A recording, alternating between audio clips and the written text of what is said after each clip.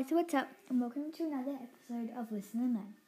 In this episode, we're going to be comparing the similarities and differences of two stories. So let's get into it.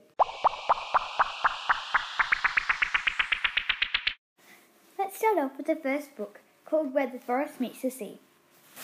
Let's go on to the ideas.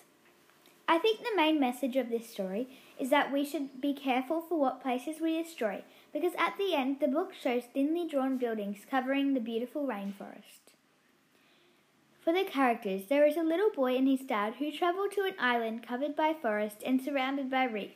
I think the author chose a little boy for the main character because all the destruction that the adults in the world are making will affect the kids in the world when they are grown up. Let's go on to the events. The boy and his dad travel to the island covered in forest. The boy adventures through the island. At the end of the book, the boy finds his dad and says he wants to go back again, but he wonders if it will still be there. The style is natural, as the forest is natural. The colours are bright and vibrant because they are on an island with beautiful reef and rainforest. That's all for Where the Forest Meets the Sea. Now on to Home in the Sky. I think the message of this story is no matter where you go, you will always be at home with your you will always end up at home with your family, because the pigeon went to lots of different places, but in the end he found his way home to his owner. The audience for this book should be about 4 to 9 because it is an easy to read picture book that kids will understand. I think the author wrote this book because it raises awareness for pollution, as all the backgrounds are polluted and littered. The characters in this book are a pigeon. The main character in this book is a pigeon. I think the author chose the pigeon to be the main character because it shows what it's like for lots of animals in big cities.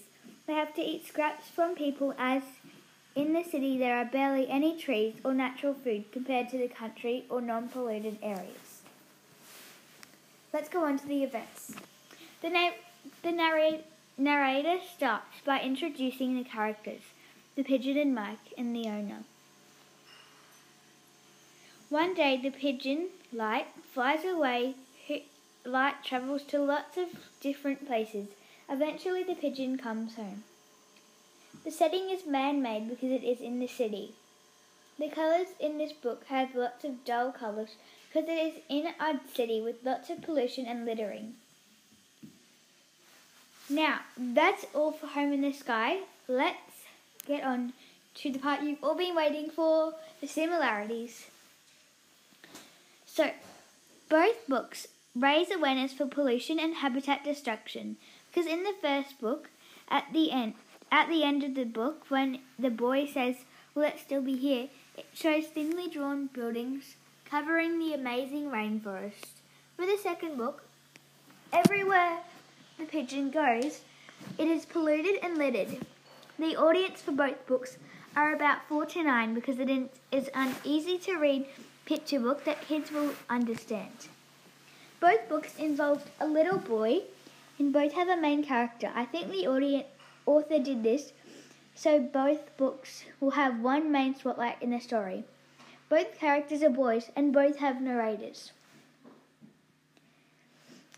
For the events, both have a beginning, middle and end, and both have a main character going adventuring and finding their way home.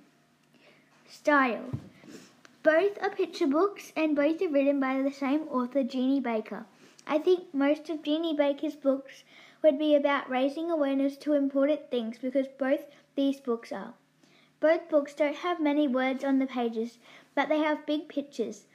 I think the author did this so it is easier to read for the little kids. That's all for Listen and Learn. See you next time.